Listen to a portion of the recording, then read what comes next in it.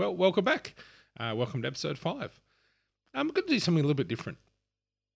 As I said in my last podcast, I'm starting to put together some interviews of people as they're going to share some of their stories of how they have put their life and their work together.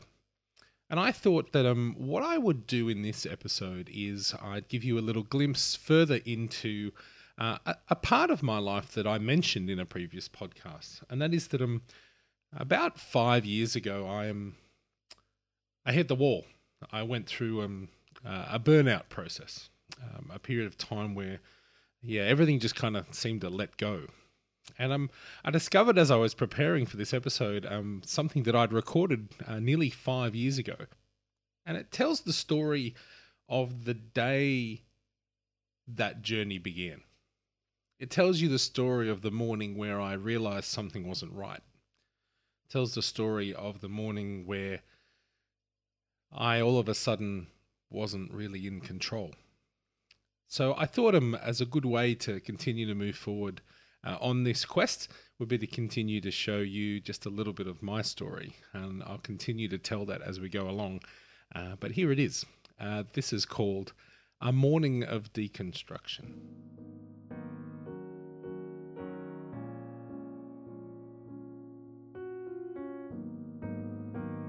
It started like almost every other day. It would end like no other I had experienced. A restless night's sleep without dreaming or rejuvenation led to a morning of heavy feet and a head that just didn't want to engage in what was to come next. My mornings are pretty predictable. They start around 6 a.m. when I find a small child around 4 years old wedged between myself and my wife. Heaven knows how long this child has been there, but long enough to make himself comfortable, gain ownership of significant shares of the bed, and cause me to find myself, a grown man of 35, clinging to what now seems to be 5 centimetres of my queen-size mattress. We have 5 boys, so there is a predictable noise that is expected upon waking in our household. It is inevitably the noise of a child being chased by another child who is protesting about the ownership or current possession of an item that, although lost for 4 months behind the couch, is of vital importance. Boys are fun. They bring a natural energy to the house, a sense of momentum that without them would need to be generated from within myself. As I'm about to explain to you, the idea of self-generating anything had become just a distant memory for me. Chaos was upon us. It was now 7:30 a.m. and our house is in full swing. You know how in movies, families seem to move in almost a choreographed perfection as they all get ready for school and leave for work? Picture that scene and then forget it immediately. The truth of a household of 7 is it's more like trying to catch a bus or a train in a foreign country, asking random people where the heck you should be and which platform you should be standing on. This is intersected by audible time updates from either myself or my wife. Inevitably, this announcement usually coincides with the moment that I ask a small child why they don't have any shoes on. I don't know why I insist on asking this question every single morning, because I already know the answer. I can't find them, explains a cute and infuriating little face. But for some reason, unexplainable to myself, we seem to always get out of the door, always manage to pull off the miraculous, to get 5 boys up, fed, and moving in the direction of their morning activities. As for my wife and I, well, we take stock of our day at 8:45 when they are safely delivered to school. But this morning was different.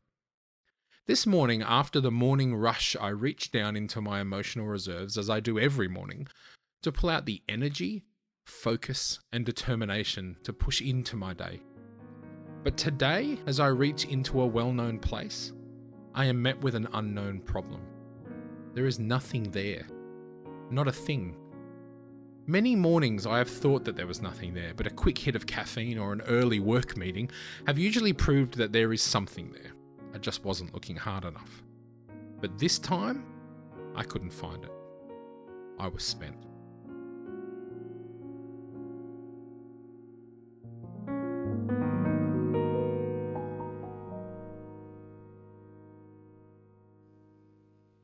And so the journey into one of, I think, the hardest and I think in the end most powerful periods of my life started to take place.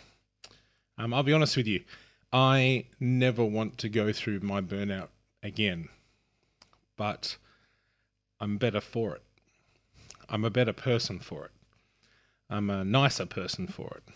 I'm a calmer person for it. So I'm keen to unpack more of what that the last 4 or 5 years have looked like for me, as I've really struggled to work out what it is I'm supposed to be doing with my life and how to put all that back together.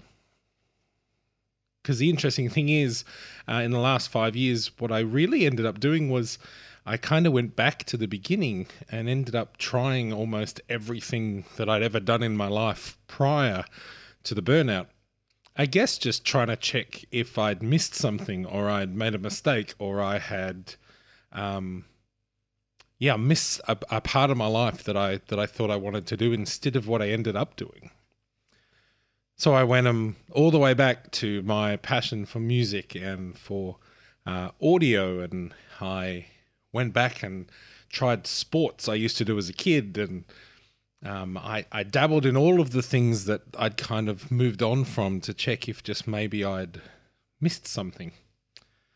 And here I am today. I seem to have come full circle in those 5 years. But what I know is what I don't want to do again.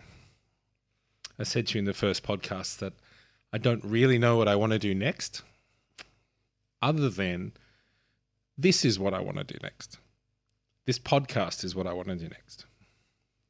Telling stories is what I want to do next. Helping other people tell their stories is what I want to do next. Enabling you to be encouraged or challenged by other people's stories is what I want to do next. So I'm trying to work this out as I go along. Exactly the same way that I'm pretty sure you are trying to do in your life. And I hope that we can jump into this together. So next podcast hopefully will be a little bit more about my journey through that burnout, and you may even hear from my wife on the next podcast if I can convince her to come on. I'm sure she has many things to talk about that journey and what that looks like and how hard it is to live with me in the midst of that process.